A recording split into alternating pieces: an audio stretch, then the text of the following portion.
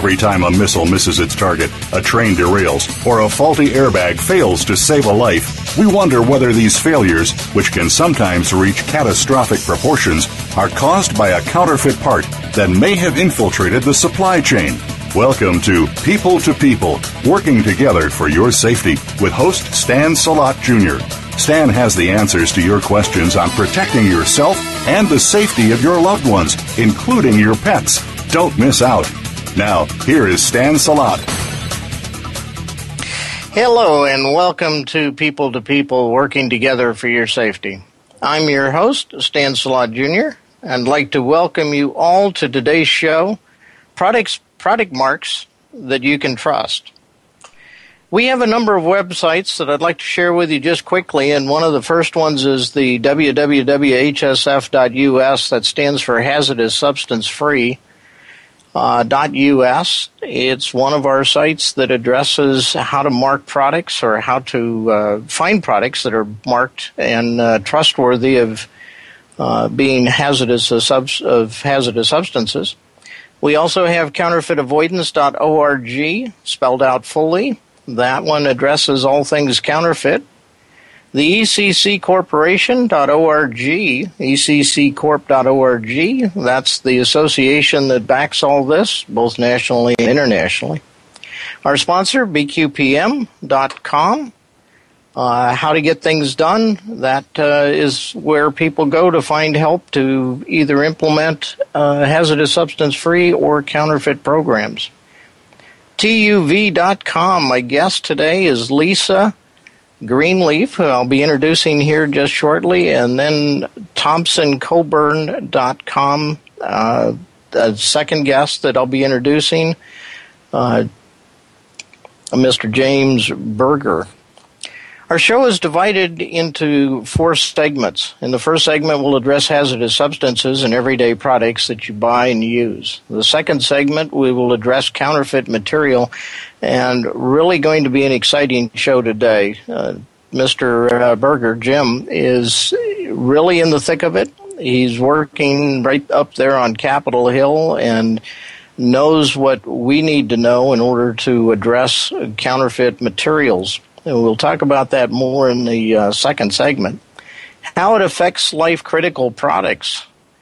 Then we'll talk about legal issues surrounding HS and hazardous substance and counterfeit avoidance. We wrap up the show with a Q&A and tips on how you can ensure your safety. We'll be speaking with my guest, as I said, and let's start that right now with the extremely talented and hard to tell that she actually has 25 years of experience in this business, Miss Lisa Greenleaf. Lisa is with the North American Business, Lisa is the North American Business Stream Manager at TUV Rhineland, North America, and as I said, 25 years of management experience in quality assurance. I'm going to bring Lisa on now and let her give us a little more information on what TUV Rhineland is all about. Lisa. Thanks, Dan. That was a great introduction. We've been friends for quite a while now, and it's great working with you, so thanks for having me on today. It's my pleasure. TUV Rhineland is actually based in Cologne, Germany. We've been around for a while, about 140 years or so.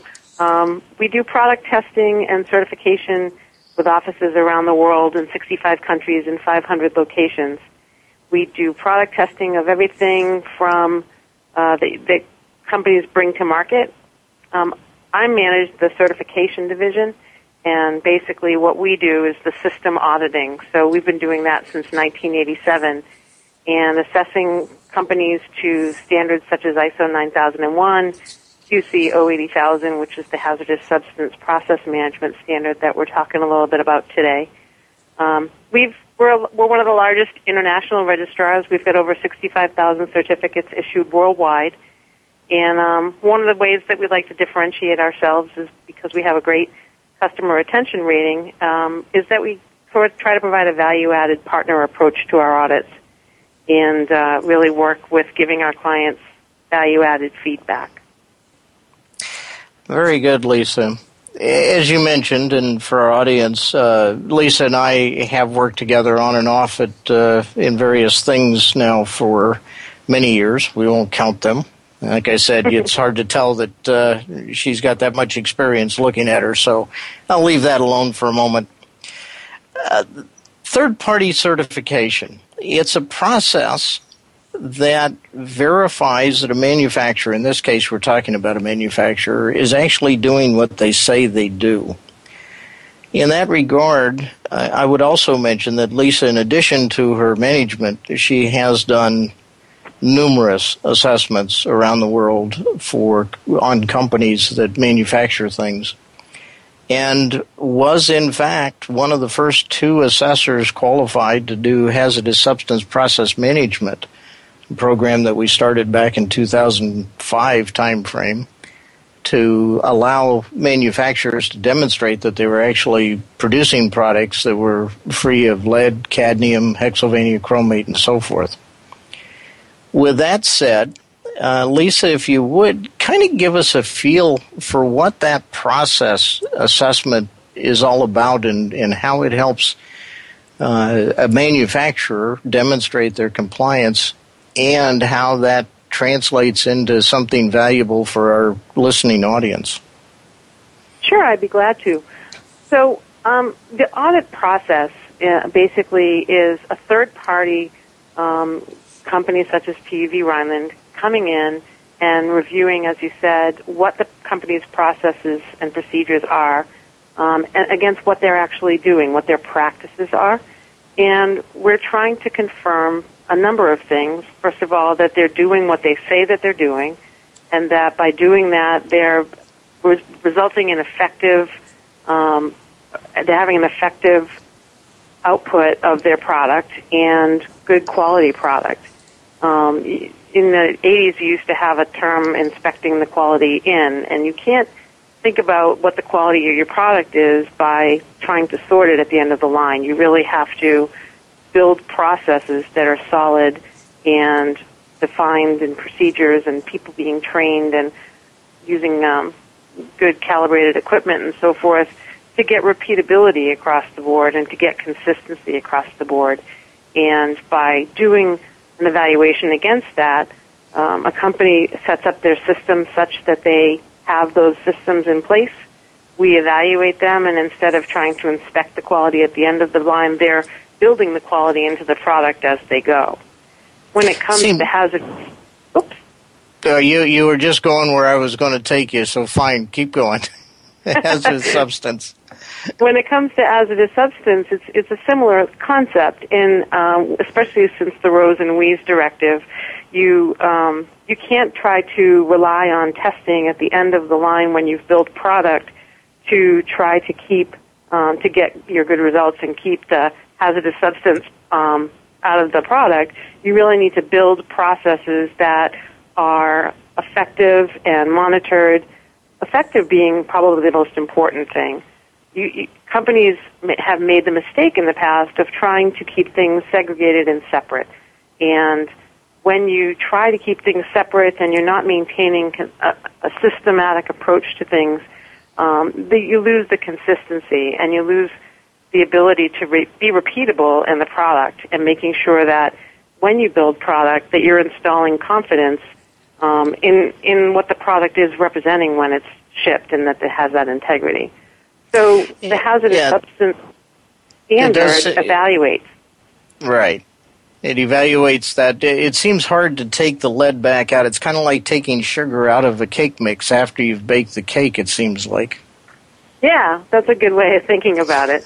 If you hadn't thought about it in advance and you hadn't really planned your system such that you didn't have those things available to you, or you had them well controlled, then absolutely, when you get to the end, you can't think about the fact that you had the sugar in the cake and how you're going to track it.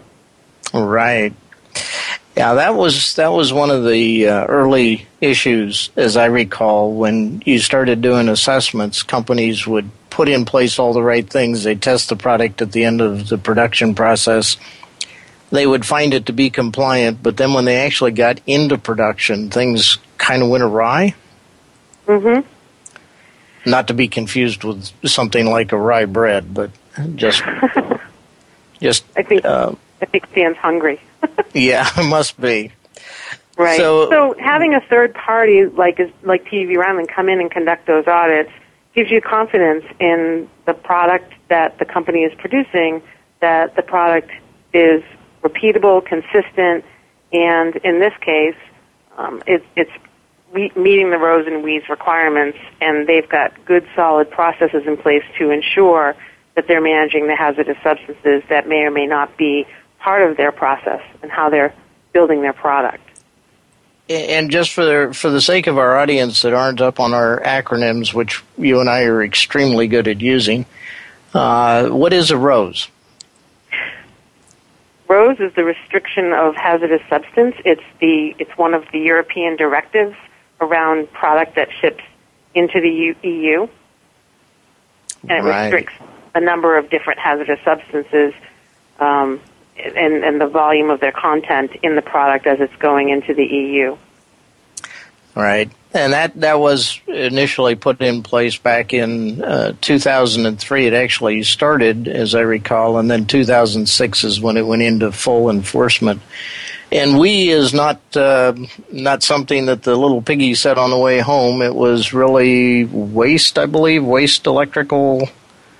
electronic and equipment.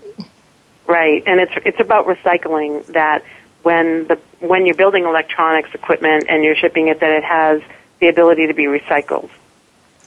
Right. Actually, it's an interesting topic all on its own, and it's one that we're actually going to touch on a little bit with my next guest. And it has to do with, while recycling is a fantastic thing and something that we should all be doing more of, it does lend to having a lot of used product that somehow finds its way back into the marketplace and not always the way you expected it to.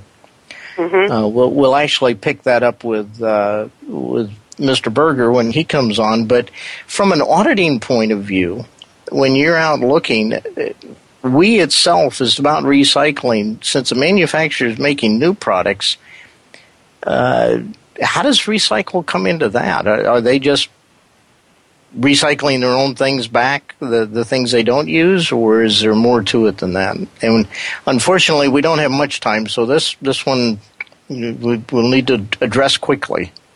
It's really about managing the processes that they're using to build the product, and by having control of and knowing what the substances are that are in the product, there's a lot more control over when they have electronic and electrical waste, and they're put in recycling areas that they're being recycled with like metals and things like that. Okay.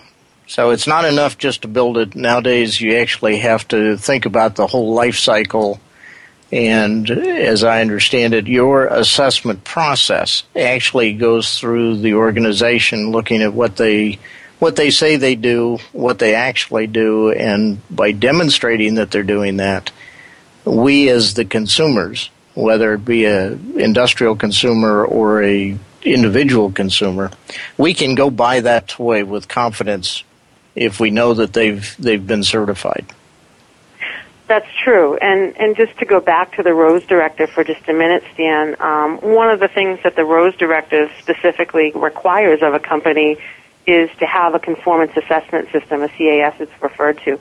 And one of the things that being certified does is it provides the foundation and the infrastructure for building that conformity system so that a company can do it in a very systematic, organized, structured way.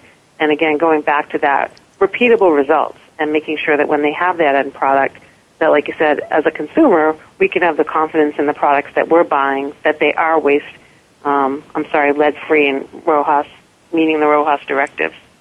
Very good. Well, thank you very much, Lisa. I greatly appreciate you taking some time with us today. Look forward to talking with you more in the future. Any last quick comments before we take a break and move on to talking with Mr. Berger? Just in general, the value of accredited certification and making sure that when you're using a certification body that you're looking for someone who has been accredited by an internationally recognized source, such as, in our case, ANAB. That gives you that level of confidence of the integrity of the process. And that's really important as well. Okay, you're absolutely right. The American National Accreditation Body is our U.S. accreditation body. Thank you, Lisa, and I look forward to talking to you more. As I said, perhaps we'll get you back on to another show. We're going to take a short break. When we come back, I'm going to have Mr. James Berger, attorney at law, somebody that I am absolutely sure you will want to listen to understand what's going on in Washington and how it affects us as consumers. We'll be right back.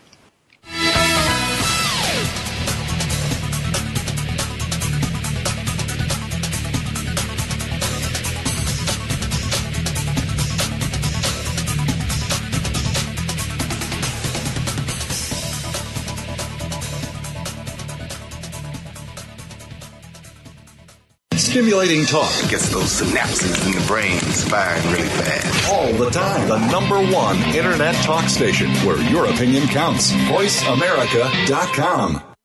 Did you know that hazardous substances and counterfeit material can be in everything we buy? From new clothing, cars, toys, power cords, and charging units to your garden hose and the drywall in your home. Did you know that many of these toxins or counterfeits have been found to cause infertility, birth defects, autism, obesity, and diabetes, which can be passed down from parents to children? It's nearly impossible to know the ingredients in these products, yet Stan Salat Jr., author and creator of the not-for-profit HSF Mark Alliance and Counterfeit Avoidance Mark Alliance, believes that consumers have the right to know the type and amount of hazardous materials in the products we buy. Are you a retailer, a manufacturer, a manager, and a person who cares about the safety of the products you sell and buy? Protect your assets, your job, and your family now. Tell Stan that you want his help. Contact BQPM today. Visit our website at www.bqpm.com or call toll-free 877-415-0191. BQPM.com. Together, we are working for your safety. If you have a loved one that is undergoing treatment for substance abuse or mental illness, you owe it to them and yourself to tune in to 1 Hour at a Time with host Mary Woods. This compassionate and educational talk show will help you help those that you love by better understanding their condition and their personal recovery process. Tune in every Monday at 12 noon Pacific Time to 1 Hour at a Time on the Voice America Health and Wellness Channel. Recovery begins this hour. Do you know that over 70% of Americans with severe disabilities are unemployed? Are you one of the 2.5 million Americans with epilepsy? If you are, or know someone struggling with these issues, tune in to Disability Matters with Joyce Bender. On the show, Joyce will discuss these issues as well as others. She will have on nationally known guests that will offer helpful insight on disability matters and let you, the listener, call in with your questions and concerns. So if you struggle with a disability or know someone who does, listen to Disability Matters with Joyce Bender, heard every Tuesday at 11 a.m. Pacific Time here on VoiceAmerica.com. Okay. Yes, I can hear you. Can you hear? Find out which guests are being featured this week. Read our network press releases and read the blog posts from your favorite hosts. Go to iradioblog.com today, powered by the Voice America Talk Radio Network.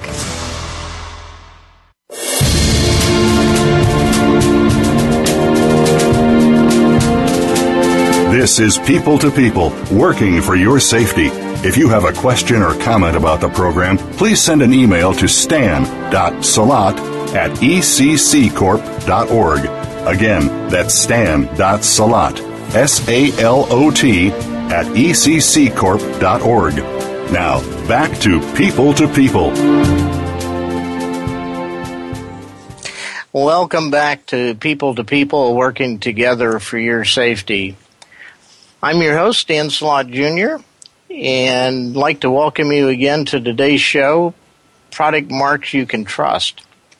We just spent a few minutes with Lisa Greenleaf from TUV Rhineland, a third-party certification body that assesses companies for their compliance to hazardous substance management or process management to ensure their customers that they're selling and providing hazardous substance-free parts and materials, products. My next guest is Mr. James M. Berger, better known as Jim. And Jim comes to us, he's a partner at Thompson Coburn LLP.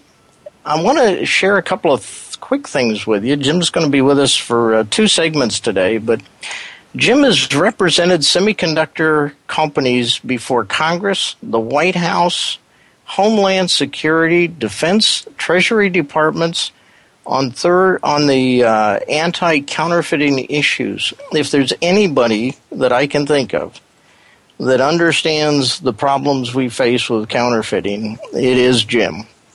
And I'm going to jump right in here, Jim, and turn the table over to you, or turn the microphone, rather, over to you.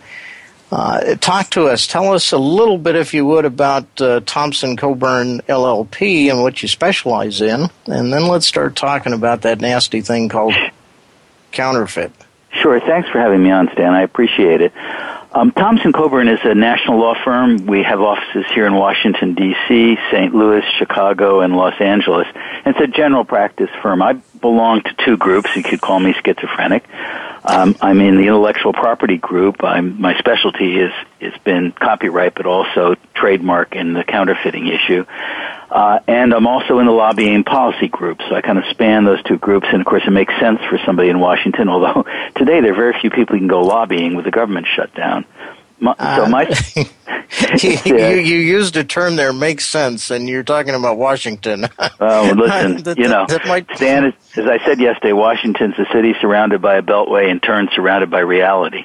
It's a very strange environment, and my story on counterfeiting, I think, represents that strangeness. Yes.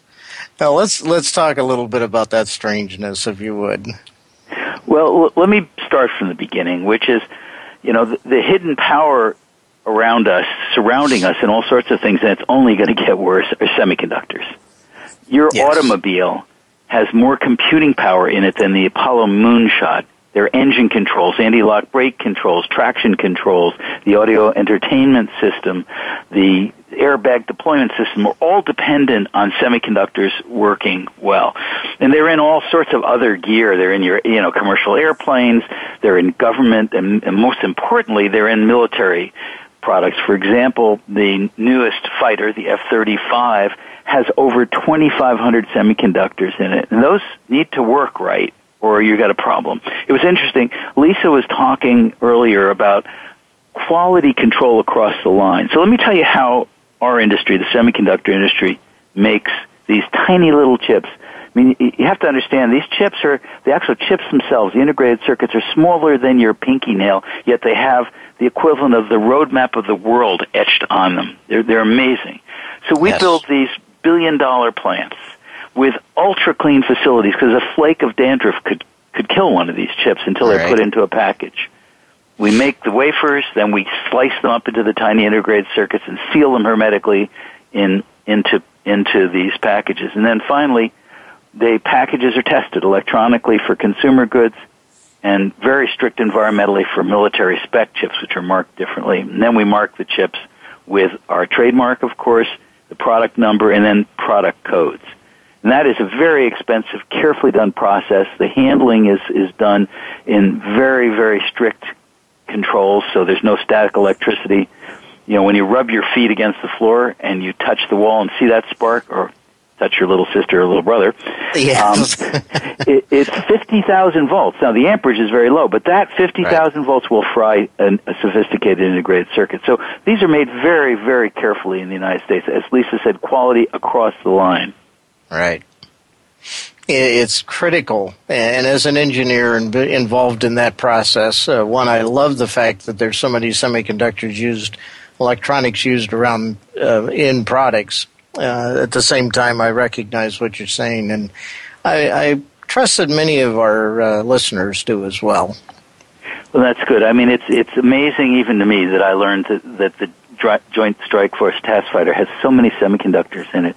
And indeed, I was, saddened very much by the shootings here in Washington, the Navy Yard, because I was in that building not too long ago lecturing to the Naval Sea System Command. And when we get to the next part about how the, quote, counterfeits are, quote, made, you'll understand why he got upset. But I was talking to people who are in charge of Naval Sea System Commands. They make, maintain, and destroy the boats that the Navy has. They're all in charge of boats. And I gave this lecture about counterfeit chips and the problems. He came up after and said, I'm really frightened. And I said, well, I understand we should be frightened, but why specifically? I'm designing the next generation submarine. It's all going to be fly-by-wire, all dependent on semiconductors. If there are counterfeits in there that fail while the ship's underwater, we may never see it again and not know why. So these little tiny brains are responsible for protecting us, frankly. Yes, they absolutely are. So your activities in Washington, I assume that you've tried to help those in power, those in positions of control to understand what. Yes, I've tried to get them to understand. But let me hit the second problem, so you'll understand why we're lobbying these folks on Capitol Hill and in the White House and DHS, etc. Is where are these counterfeits coming from? They're not being manufactured. There aren't, generally speaking, there's some, but generally speaking, there aren't these plants in China which are turning out fake chips. We're actually supplying the chips indirectly. Lisa was talking about recycling of waste. That's so important. And in the computer business, we have, unfortunately or fortunately, we're developing new models all the time of everything. Nobody wants a 3-year-old computer or printer or server. So they're trashed.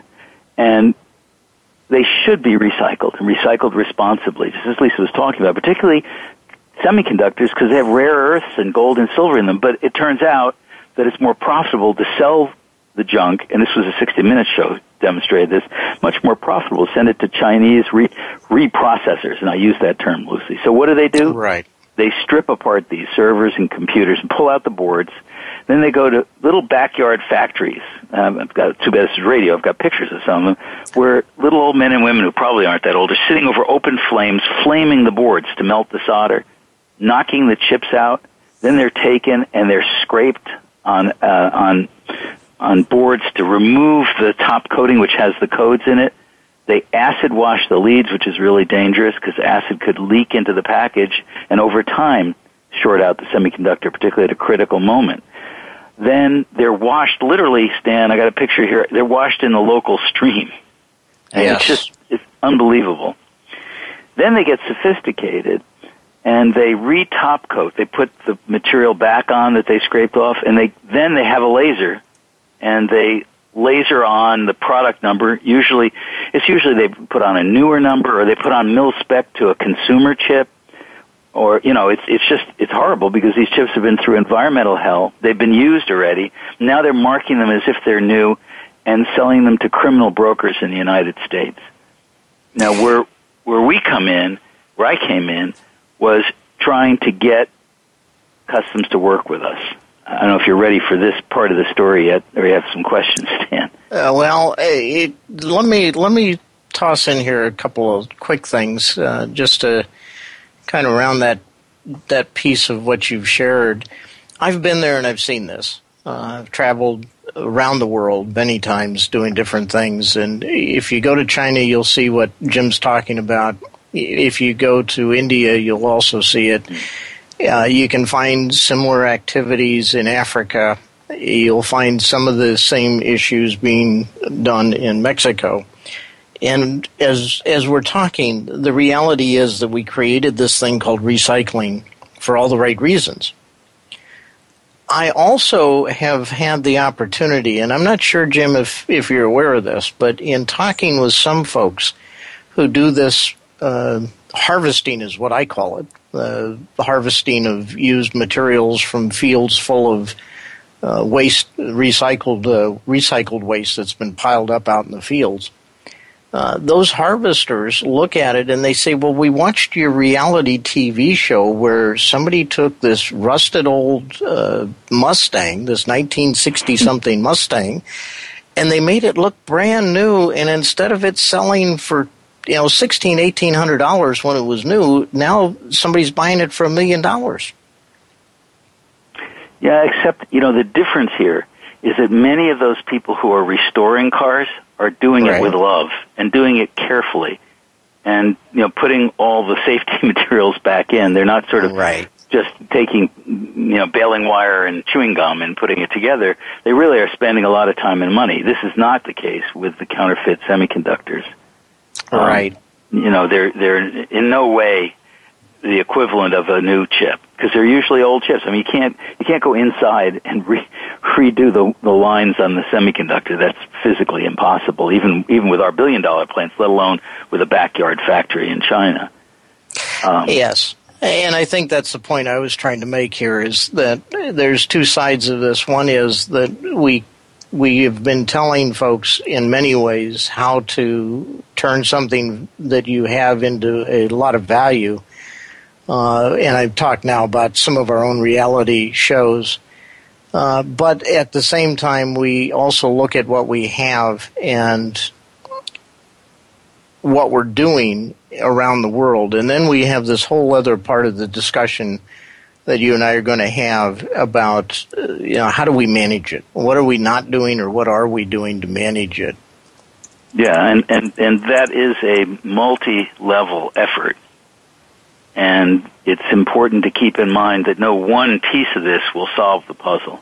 But we're trying to work on all efforts. And today I'm mostly talking about the problem with our own government. Right.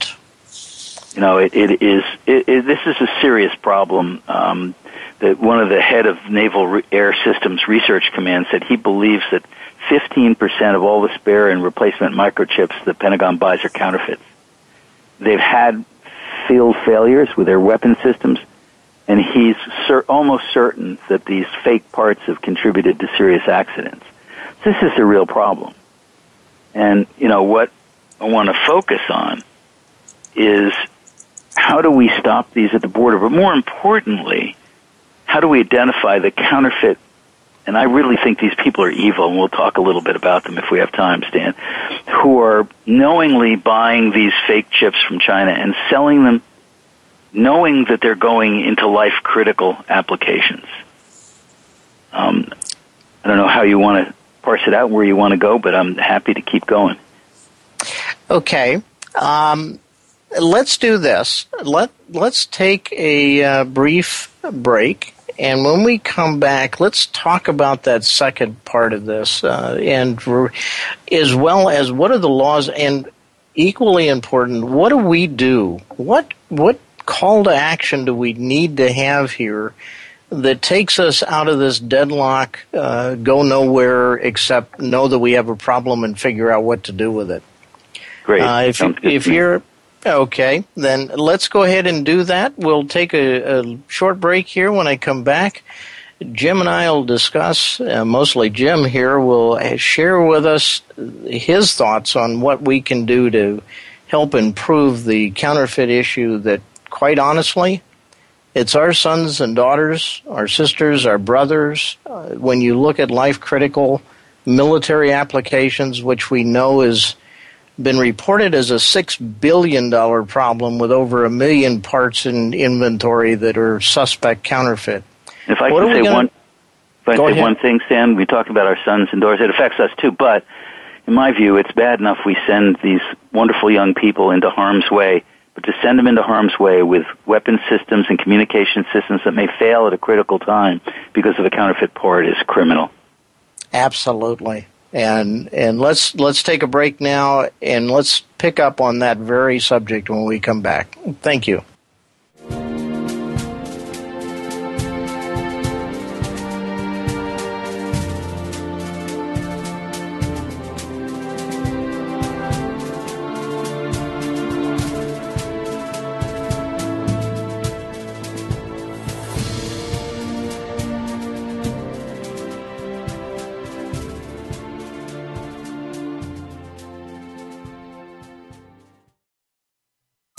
Streaming live.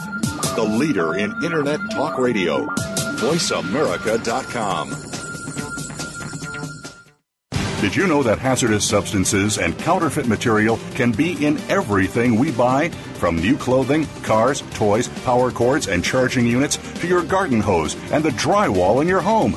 Did you know that many of these toxins or counterfeits have been found to cause infertility, birth defects, autism, obesity, and diabetes, which can be passed down from parents to children? It's nearly impossible to know the ingredients in these products, yet Stan Salat Jr., author and creator of the not-for-profit HSF Mark Alliance and Counterfeit Avoidance Mark Alliance, believes that consumers have the right to know the type and amount of hazardous materials in the products we buy. Are you a retailer, a manufacturer, a manager, and a person who cares about the safety of the products you sell and buy? Protect your assets, your job, and your family now. Tell Stan that you want his help. Contact BQPM today. Visit our website at www.bqpm.com or call toll-free 877-415-0191. bqpm.com. Together, we are working for your safety. The Internet's number one talk station. Number one talk station.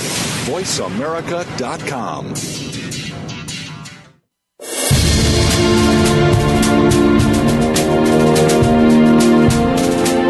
This is People to People, working for your safety. If you have a question or comment about the program, please send an email to stan.salat@ecccorp.org. Again, that's stan.salat, SALOT, @ecccorp.org. Now, back to People. Hello, and welcome back to People, working together for your safety. I'm your host, Dan Salat Jr., and I'm joined today with James M. Berger, Thompson Coburn, LLP. James is an attorney, works up in Washington, D.C. We've been talking initially about a little bit of hazardous substance management. How do we keep lead and mercury, cadmium, and other such hazardous substances out of products, and what we can do to trust the products we do buy. And then we started talking with James about counterfeit avoidance and the counterfeit issue, actually what I call a counterfeit pandemic.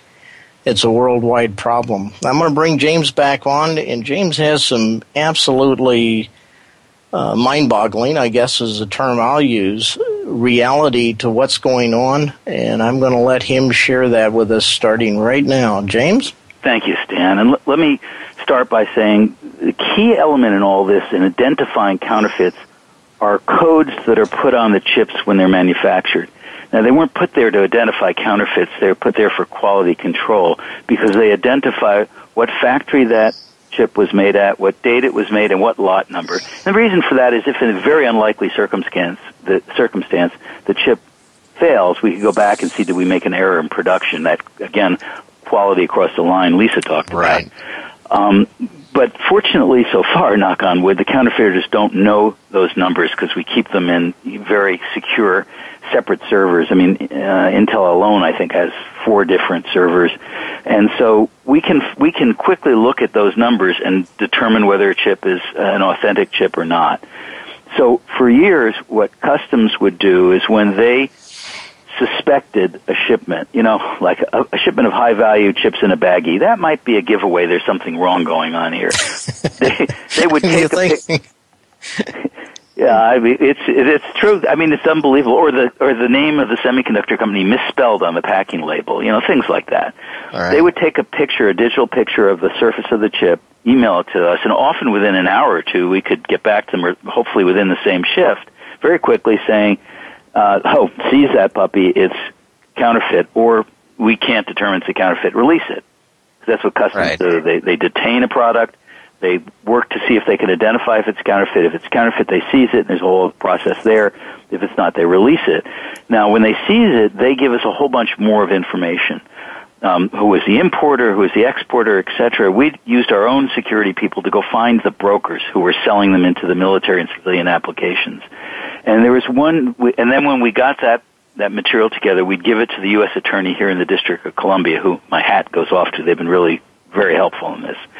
And they would then go to NCIS, the real NCIS, not the TV people, the Navy Criminal Investigative Service, who would go down to, in this case, to Florida, to this company called Vision Tech, and pretend they were government contractors, buy chips they said they needed for critical applications, have us test them. When they're counterfeit, we'd go on a raid. Well, they don't like the word raid. They like enforcement action. We'd go down there with our portable computers, and it helped them identify the counterfeits. In this one company's case, 95% of their stock were counterfeit chips. And 5%, I'll tell you in a while what they use those for. But let me tell you some of the applications they went into. There's a system on naval vessels called IFF, Identification Friend or Foe. So if all of a sudden, several miles out, there's a fast-approaching aircraft target, you ping the system with the IFF, it tells you whether it's a friendly, a neutral, or an enemy. If that system goes out, you're effectively blind, and you either have to chance shooting down a friendly, or if you do nothing, you might get a missile in your smokestack. Hostile tracking radar for the F-16 to keep track of hostiles. The Cobra Duty anti-ballistic missile radar. Forward-looking infrared systems for Nighthawk helicopters are guarding our ships at night using infrared. You could imagine a speeding suicide boat is headed for a carrier. The chopper goes up, gets it on its IFR, targets it, and then the IFR dies. I mean, these are critical tools. But the one that kind of hit me very hard was a situation where a subcontractor in New York for civilian products asked Vision Tech to give them 13 sample-specific Motorola chips for a life-critical application. Well, guess what? I guess out of the 5% of their stock, they found 13 Motorola real chips, sent them up, they tested them, they worked, they said, send us the rest. The rest of the 2,000 were all counterfeits, and they were going into controllers for high-speed trains. Oh, my goodness. Well, and we hope that we found them all, but we found little... I mean, they counterfeit everything. Little voltage regulators, semiconductor voltage regulators that deploy your airbags, and automatic braking system. We hope we got them all. But this is insidious and dangerous. The automotive industry just had a recall on that, didn't they, for airbags? Yeah, I don't know that was actually literally counterfeit airbags. Actually manufactured counterfeit. In that case, manufactured, not recycled. But, right. I hate to use the word recycle with what's going on there, but no, those were, and we'll get later to our solution, which also encompasses that problem. Okay. But as I said, so what's the problem? Why are you complaining, Jim? Well, the problem is that, as I mentioned, for a long time, Customs would routinely send us these pictures. What we didn't know was that was not making the Department of Treasury happy. They have to understand that even though everything in terms of enforcement after 9/11 was transferred from Treasury to Department of Homeland Security, like Customs Service, Border Patrol, ICE, and, of course, Secret Service, all went to DHS. But Treasury kept a little piece of the law which had to do with identification of counterfeits. And so it doesn't make sense until I finish the story, so I'd rather leave you in suspense, Dan, as to why. So in the summer of 2008, all of a sudden, we got pictures of the chips with our codes whited out, just our trademark. And all we could say is somebody did a good job of printing our trademark. Could have been us, could have been a counterfeiter. They do very nice work with the lasers there in China. And so that's when I got involved in 2008 and tried to find out what was going on. Why was this happening, this craziness? So the first story I got was that, we had to advise the port officers to stop because giving you pictures of what are purportedly your own codes violates the Trade Secrets Act, which forbids a government official to reveal confidential information without authorization under the law. Now, a couple of things about that. First of all, that was done because in the early days, local revenue agents would disclose people's tax returns. I mean, you don't want your tax return on the front page of the Wall Street Journal, right? Right. So that was why that law was enacted. First of all, the Supreme Court said the information has to be confidential. Anyone can see this information. It's on the product label on the outside of the box. I mean, it's not confidential. Second, if it's confidential, whose is it? It's either ours, because we put it on there, or it's a crime. And as one of my colleagues said, you know what this is like? This is like the policeman sees someone running down the street with a purse, right? A man, right? And stops him and arrests him for snatching the purse. Well, the law says you can't show the owner of that purse to determine whether a crime has occurred. This is just absurd. All right. So we strongly disagreed with this interpretation of the law, but we were fighting Treasury, and they're a very powerful entity. So we fortunately had the Senate Armed Services Committee investigators look, and they found thousands of counterfeits in a lot of critical military applications. They did an amazing job of investigating, which got the chairman of the committee, Mr. Levin, and his ranking member, Mr. McCain, as you can understand, ex-Navy pilot, very upset. And they said, fix this problem. So they were going to authorize them by law. Unfortunately, with the best of intentions, they didn't say the customs officers must disclose this information. They said they may. And Customs continued to redact this information. And we're still fighting this. I don't know how much time we have to go into it, but we have a bill in the hopper by Congressman, or he likes to be called Judge Poe from Texas, and Congresswoman Zoe Lofgren from California. The two most disparate people politically you can imagine are the sponsors of our bill. And we have a lot of powerful people on the bill. We're hoping to get it through. But we finally found out what the real issue was here, and it's an interesting issue. Treasury believes that encouraging the gray market is important. Now, the gray market or the parallel market is where, for example, a distributor of Omega watches in Italy has too many of them. Right. So they call Costco and they say, don't tell anybody, but would you like 100,000 Omega watches at our cost? They're real watches, they're not counterfeit. And Costco goes, yeah, of course I would, because they like to sell things cheaply. Right. So the Italian distributor ships it. It hits Customs, and Customs goes, wait a minute, Omega's in Switzerland. Why is it coming out of Italy? They take a picture of the tag. They send it to Omega. Omega goes, well, you got to release it. Those are legitimate. But then they call, Stan's distributor in Italy and say, Stan, do you want to keep your Omega contract? Or they may just terminate you. All right. The Treasury believes the gray market's important. I don't want to take a position on that, frankly. That's not our interest, because you don't go to Walmart or Costco and see a bin of gray market Intel chips on sale. Right. We're not part of that. So what the bill did was to limit this mandatory disclosure to just 3 categories of equipment. Aircraft parts. Again, you don't see a GE CF engine sitting in Costco, and you certainly don't want a counterfeit. I certainly hope not. No, I hope not too. It take up a lot of room. No more room for the delicious fish. Secondly, was automotive parts. Again, fake airbags. I mean, please. And finally, semiconductors. The bill's been introduced. As I said, we have a lot of sponsors, but we need to get it through Congress. And of course, the problem is getting airtime in Congress, as you can imagine right now, or even this whole year, has been impossible. There's measuring by amount of legislation passed. The last session of Congress was the worst. This session is going to probably beat that in terms of the least amount of legislation enacted. So it's a difficult problem. I've spoken to a lot of customs officers in the field, and they're wonderful. These are dedicated people, by and large, who really want to do their job. And I don't want to identify any of them who said this. Right. No. But when they knew all about our bill, when I met with a bunch of them out in California, they said, God bless you. We want to do this. It was working before. So we hope we can get this legislation passed. And again, as I said, it's a multi-level effort, because I know we need to wrap up. The identification and seizure at the border is not going to stop all counterfeits, because as Stan said, there's 1 million of them coming in a year.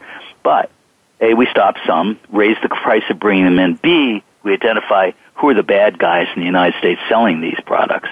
Because again, it's a crime which makes a lot of money. This guy in Florida had $14 million, and safer than dealing in drugs.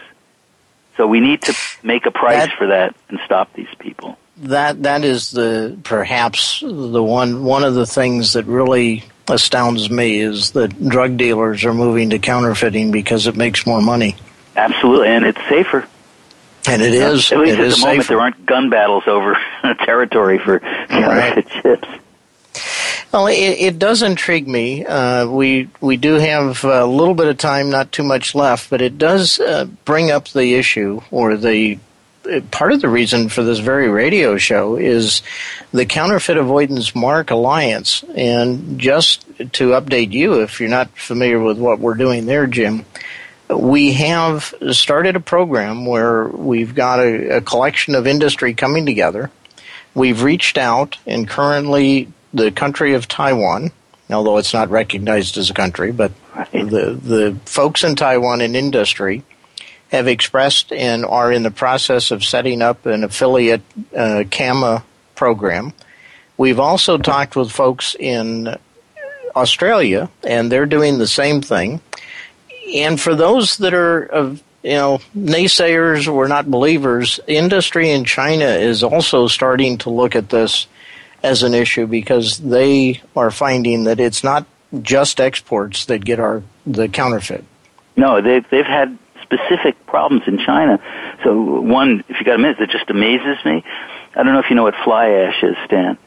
Fly ash is the stuff you scrape out of power plant chimneys when they burn coal. Yes. But it's turned out that if you put that into concrete when you're mixing it, it makes it stronger.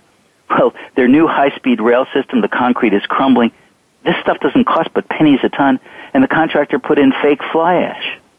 Oh, my goodness. Fly ash. So the Chinese are starting, I think, both from the point of view of domestic industries, but we've had some discussions. A group of our people went over there, and they're beginning to see the health and safety problems. And they're embarrassed by those. I don't know if you remember the dog food melamine scandal and the baby food.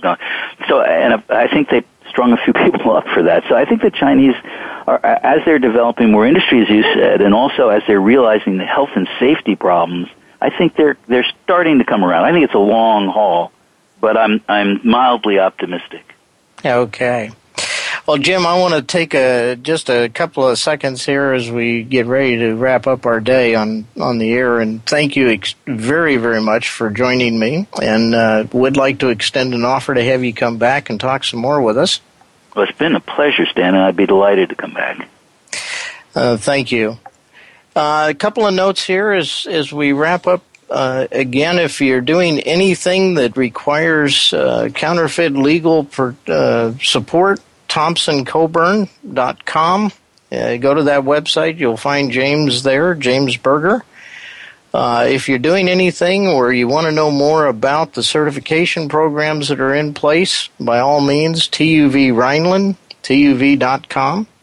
And HSF.US, HazardousSubstanceFree.us. That is the site you want to start looking at. That's where we're going to start listing those products by manufacturer that have demonstrated their conformity to hazardous substance free. Least I not forget counterfeitavoidance.org. By all means, that's CAMA. It's also where we're going to be maintaining a repository quarantine for for counterfeit products that are found in the supply chain. That website will be your place, your source of excellent information there. My name again is Stan Salat Jr. I'm your host of People to People, working together for your safety. We're trying to develop and create a more safe environment for all of us, a place where you can count on finding labels that tell you that you're buying products that you can have confidence in. Thank you very much, one and all, and we look forward to seeing you next Tuesday right here on Voice America, our same time, 2 p.m.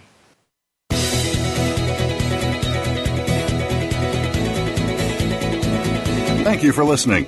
Please join host Stan Salat Jr. for next week's edition of People to People, working for your safety. We'll have another show next Tuesday at 5 p.m. Eastern Time, 2 p.m. Pacific Time on the Voice America Variety Channel. Have a safe toxic and counterfeit-free week.